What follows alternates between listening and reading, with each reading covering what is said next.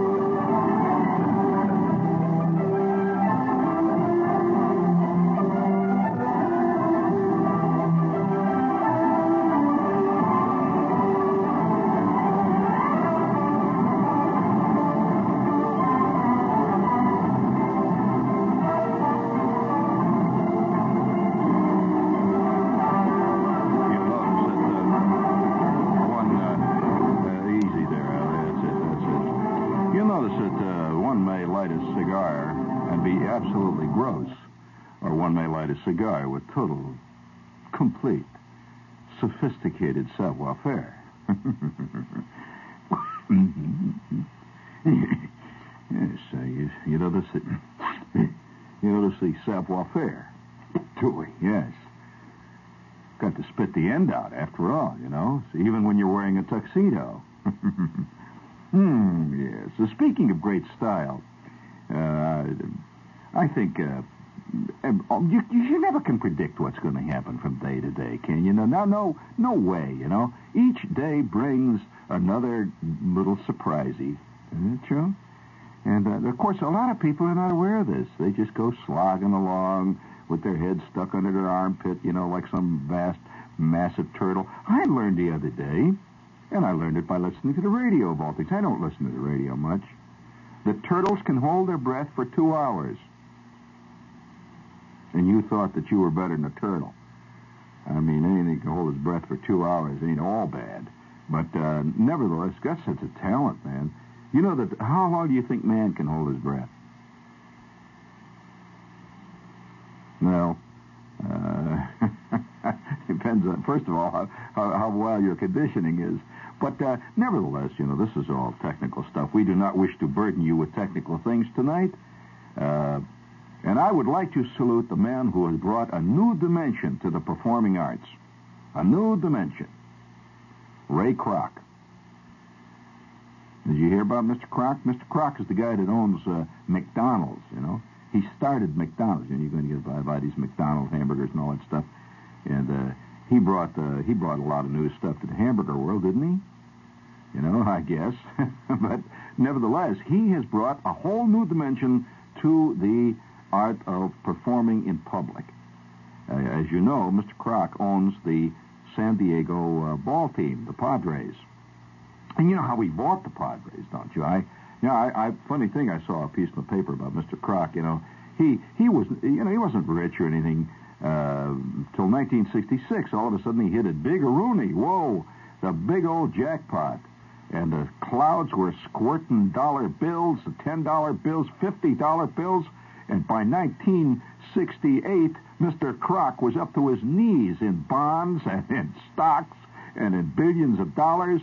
And, of course, by 1974, he's already a sated gentleman, you know. He's walking around. And one day, he's sitting in his living room, and he says to his wife, I'm telling you actually what happened. He said, say, Myrtle, what would you say if I bought a ball team? He was just reading in the paper, you know, about baseball. What would you say? And I've always liked baseball. And she says, well, if that would make you feel happy, Ray, I certainly wouldn't stand in your way. You're not going to play now, are you? You're a little old for that. You know, you're over 70 now.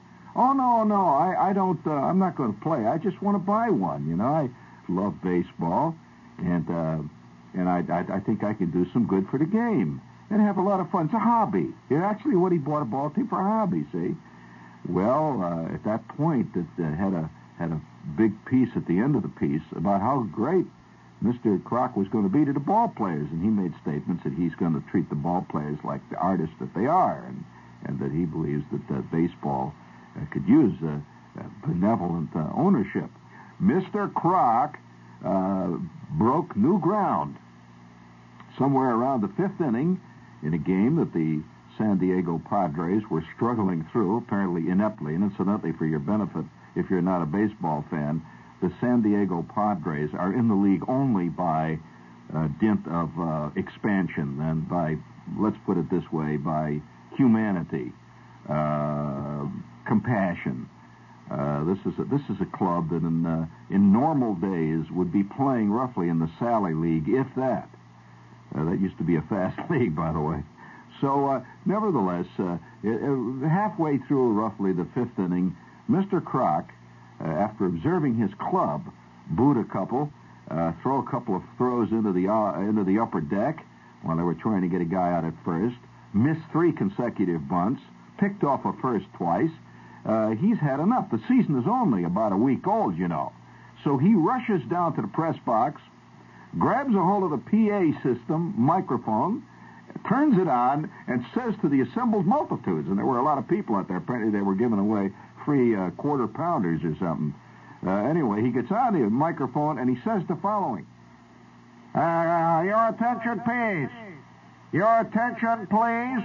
This is Mr. Kroc, who owns this bunch of ball players. And I want to tell you this, I'm ashamed. I'm ashamed to say that I own the San Diego Padres. And I have never seen such stupid baseball in my whole life. You guys are playing stupid. I've seen better baseball played at the Fat Man, Skinny Man picnic game at my McDonald's hamburger stand. That was really stupid baseball, and I want to apologize to all the fans that are here tonight. Oh, wow, what a bunch of stupid ball players. Boo! Well, now, that certainly caused a little excitement. The audience is sitting out there, and they heard the rank, honest truth suddenly come out of the PA system. And this is not often done. A truth is hidden behind a great obfuscation of torn ligaments, pitchers who developed a bad arm just a week before the season started. And if McCovey had only get the use of his right leg back, it would be all right. But never the truth. Never the truth. Now, this is liable to open up a whole new world of, let's say, on-the-spot commentating by those in power. For example, what if it could very well happen. You understand that every Broadway season there are at least 34 turkeys that go down in flames by the end of the second scene, not the second act, the second scene. Well, how does the producer feel about this? Well, pretty rotten, I can tell you. So I can just see halfway through the second scene of a giant turkey that has just come into New York after playing for 1,700 weeks in Boston, while teams of play doctors were flown in trying to make it look literate at least. And I could just see it happen. All of a sudden, your attention, please, audience. This is David Merrick. I produced this turkey, and I want to say to you, Jason Robards, you read that line stupid. There was an absolutely stupid reading. In fact, I know several kids in 8th grade who could have read it better than that, and I don't know who the hell designed that set. That set looks like the interior of a Pullman car in 1922 that's been in a junkyard for 30 years. Now, I'm very, very sorry about this. All of you people have paid good money to see this clam bake, and I want to tell you, all I can say is that I'm David Merrick and produced it, and I want to apologize to all of you, and it's stupid. All right, Robards, go on with the play if you can. Well, now, I'll tell you. I could see Clyde Barnes suddenly said he'd think that was a magic stroke by the playwright. He'd say, you know, theater broke new ground last night when a subplot developed, when the rancorous, screaming, yelling voice of David Merrick could be heard off stage arguing with the stage manager about what the hell are they going to do about the unions this time. Well, this... I could see other ones. You know, you're sitting there watching Channel 2 news, you know. You're sitting there, Walter Cronkite's on, and Cronkite's doing his stuff, when all of a sudden a voiceover comes on. Your attention, please. Your attention, please. This is Mr. Paley, who owns this network. And I want to tell you, can you hear me, Eric Severide? Are you listening? Is that button in your ear turned on? Well, I want to tell you that was a stupid remark you made. And furthermore, if you can't think of anything rottener to say about Nixon, you better be looking for another job. That was stupid. Everybody in his right mind knows that Nixon is not a good country western piano player. And if that's the best rotten thing you can say about him tonight, buddy, that was absolutely the lowest. All right, get on with the news, will you guys? Great Scott. Oh, yes, put your hand over your heart, buddy. Take off your hat and look up into the sky, face the west, and sing the anthem. I say someday you'll own. Get a little guts into it. Sooner or later, you'll own Generals. Wah, wah. For 60 years, General Tire has been one of the nation's leading tire manufacturers. But General Tire means more than tires. Their one-stop car care centers are staffed by experts who know how to take care of that clunker of yours. Whether it's wheel alignment, wheel balance, lube, an oil change, mufflers, shock absorbers, braquets, or batteries, you get fast, dependable, up-to-date service using only name brand parts and materials. And your car gets a free 7-point safety check, too. Best of all, it's priced right. So sing it out. Sooner or later, you'll own Generals. Yeah. Sooner or later, you'll own Generals. Very, very sacrilegious tonight. Have you noticed that? Well, I guess it's that PA thing shook me down to the handlebars. You know, speaking of PAs, I think the bullhorn and the PA have brought upon a curse upon mankind, which we haven't seen the end yet. We've not seen the end. You just put 30 watts of audio in a guy's hand with a big horn pointing at all the other people, and his psychology, his personality changes instantly. Oh, yes. One of the great moments that I've had in my time, you know, when you perform, like say I'm performing here tonight, this is what I'm doing. When you perform on television, even when you perform on the stage, you don't get quite the same sense, curiously enough, of power as when you have a giant PA system at your command. Now, I don't know why that is. Somebody's got to write a paper on that. Maybe, but you can also perform in Yankee Stadium and still don't have the kind of power or the feeling of power. And I've performed in Yankee Stadium. But you don't have the sense of power that you have when you sit there with this crystal mic and you got to push the talk switch and you're in the same stadium. Oh, boy. You know, one time I had a great thing happen to me. It was a really great thing. I look back on it with great excitement, even to this day. I had a television show and everything. This was when I was going to college, and I was out in the Midwest. In fact, I was in Cincinnati, and there's a friend of mine was involved with the Cincinnati Reds.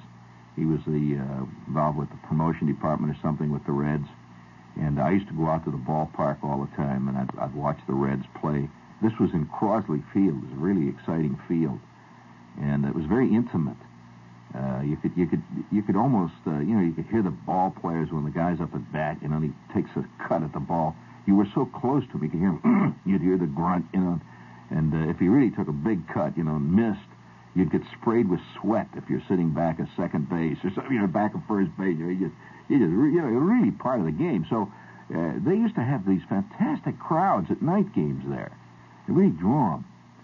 And, speaking of the Cincinnati ballpark, one of the best hit balls I ever saw in my life, one of the most sensational home runs. We're all talking about home runs today because of Hank Aaron.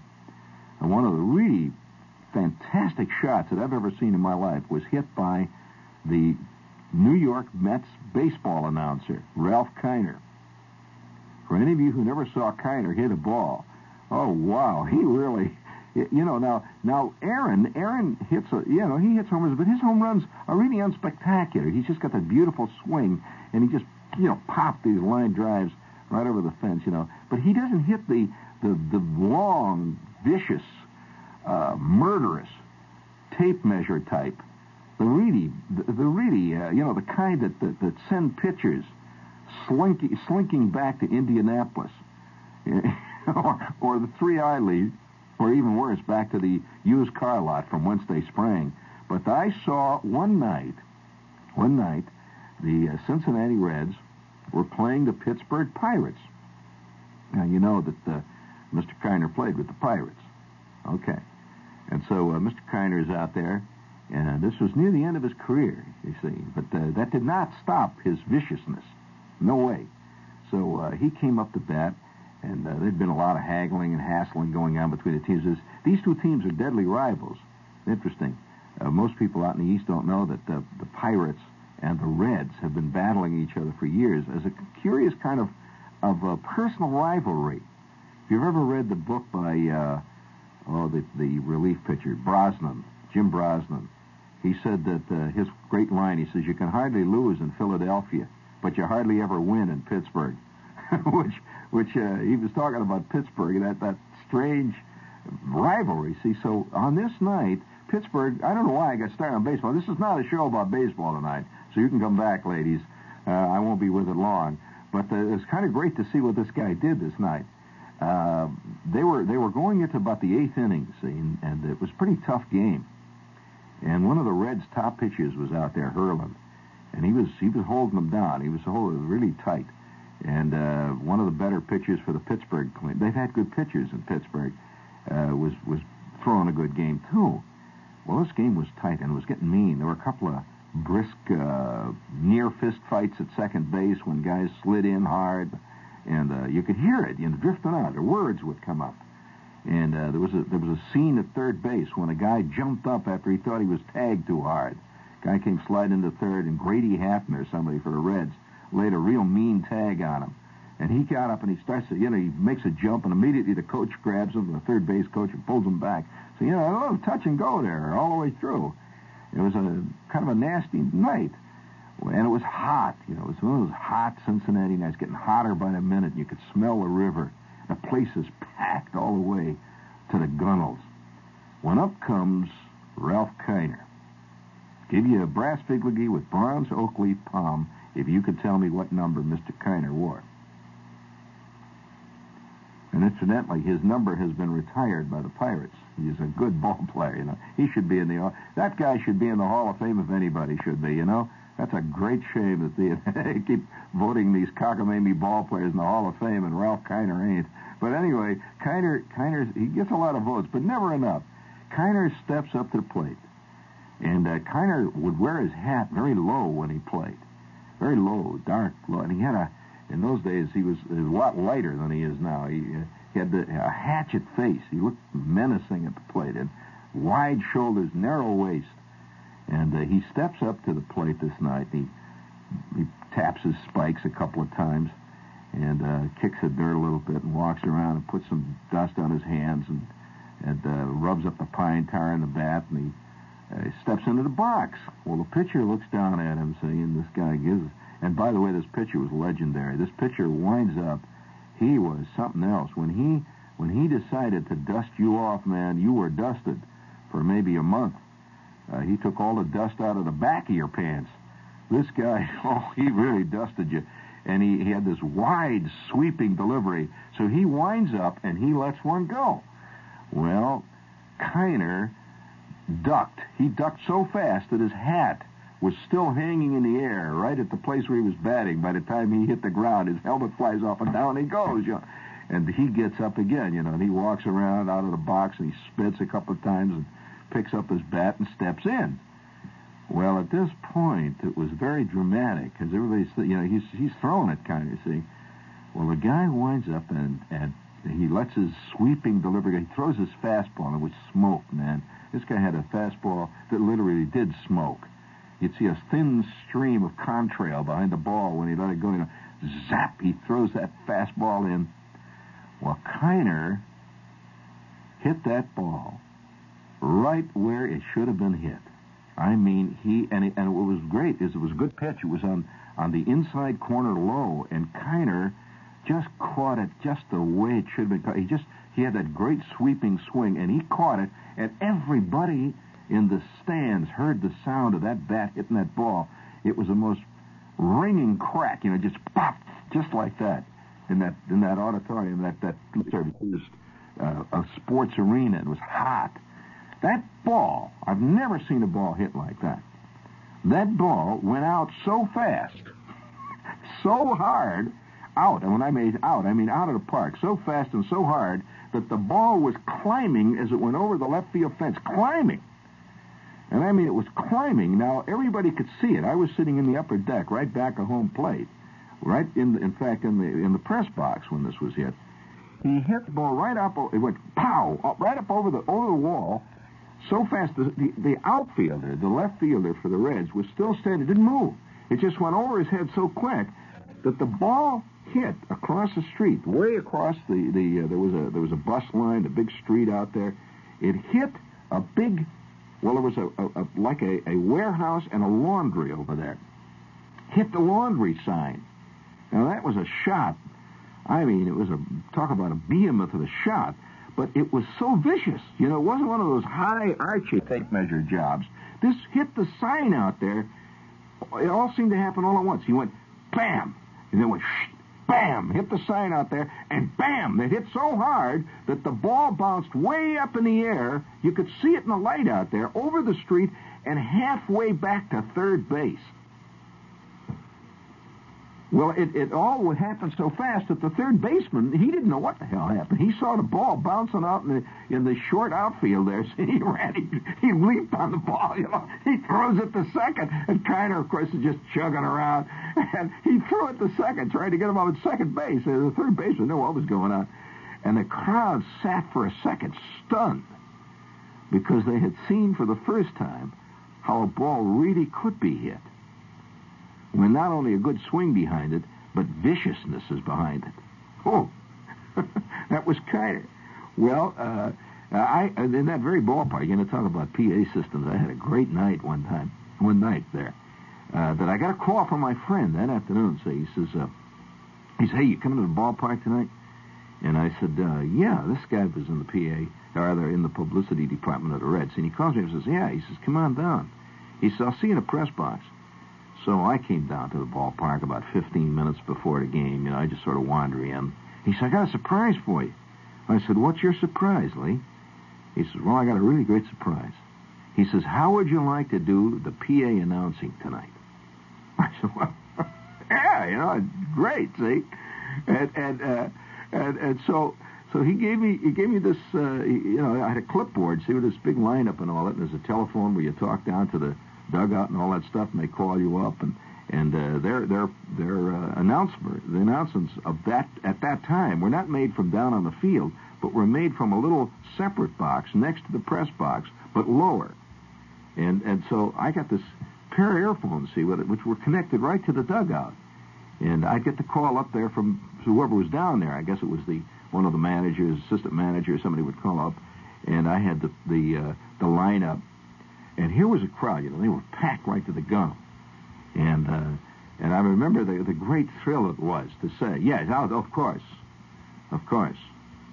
And the great thrill it was as this guy comes striding up to the plate, this guy's sleeves cut off, see, and I say, and now batting number 4 in the 4th position cleanup hitter for the Cincinnati Reds, playing first base, Big Ted Kluszewski.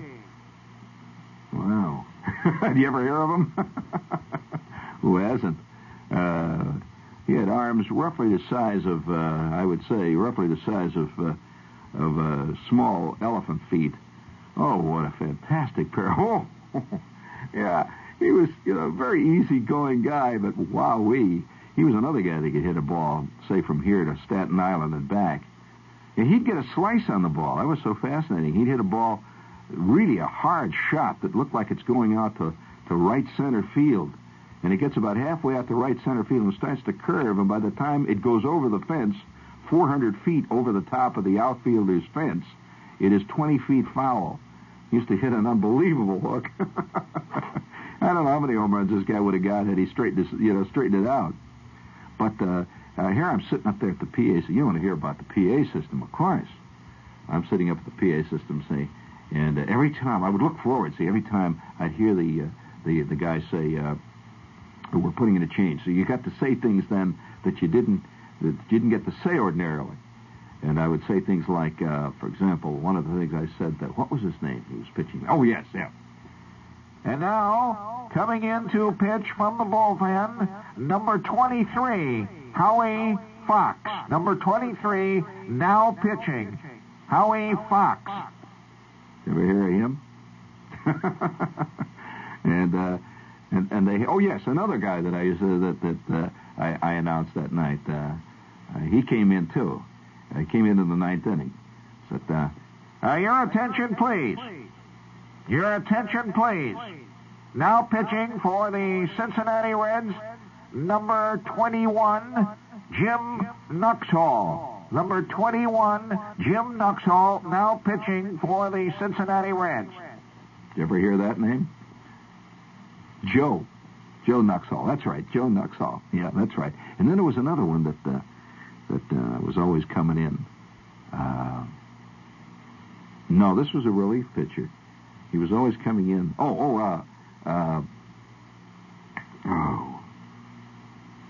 Gosh, it's on the tip of my tongue. I can see the way he walked and everything. This guy had come in, shuffling it. Herm. Oh, yeah. And now, pitching for the Cincinnati Reds, number 15, Herman Waymeyer. Number 15, Herm Waymeyer. You ever hear that name?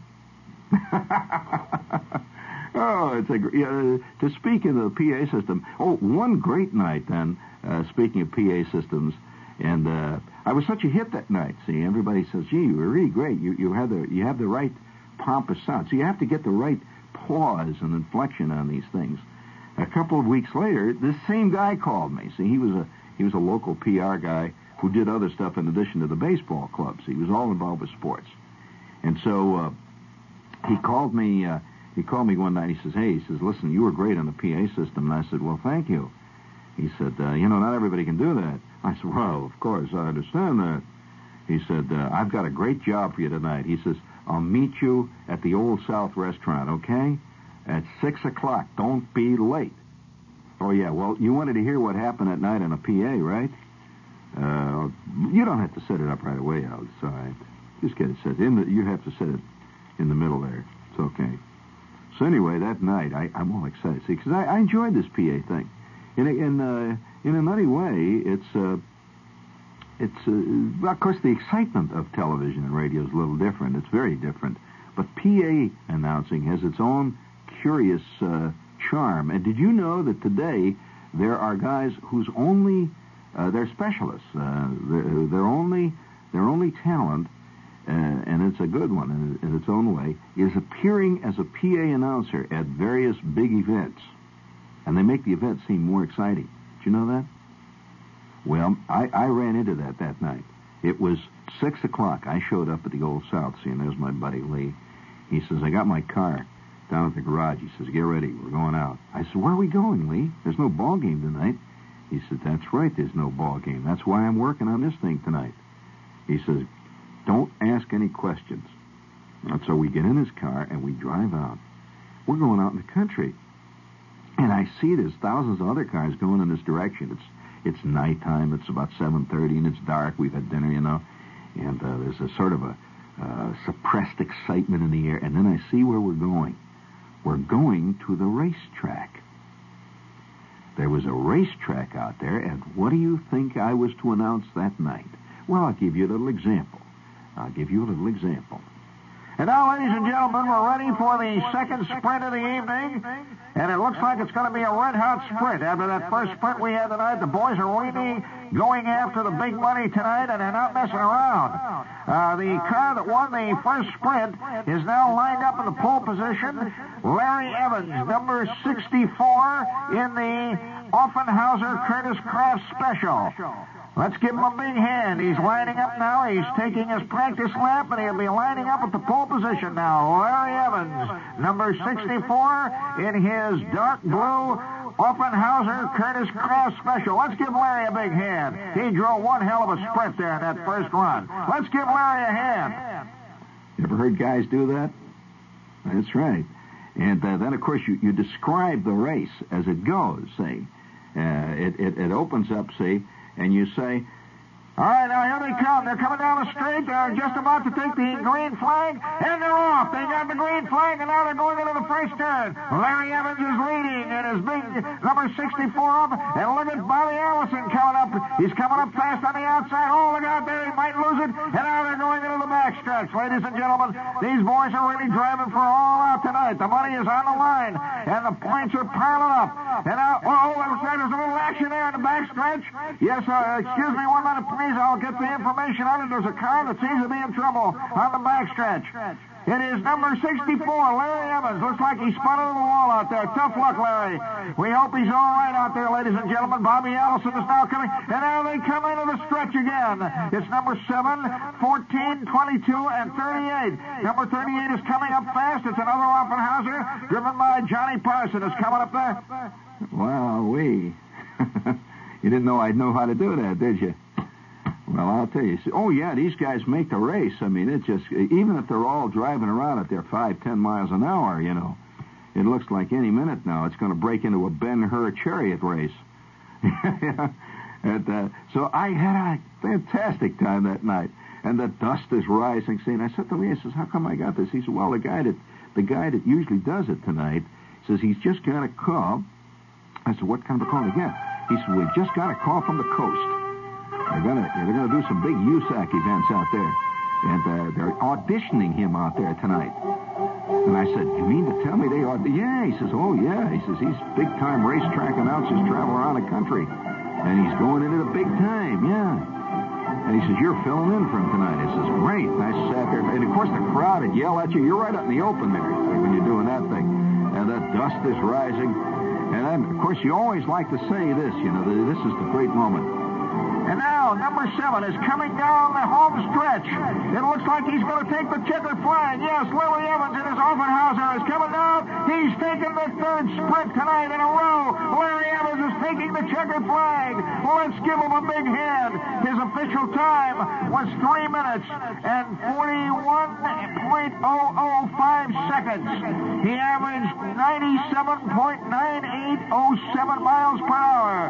A real drive, and in fact, it sets a new track record. Let's give Larry a big hand.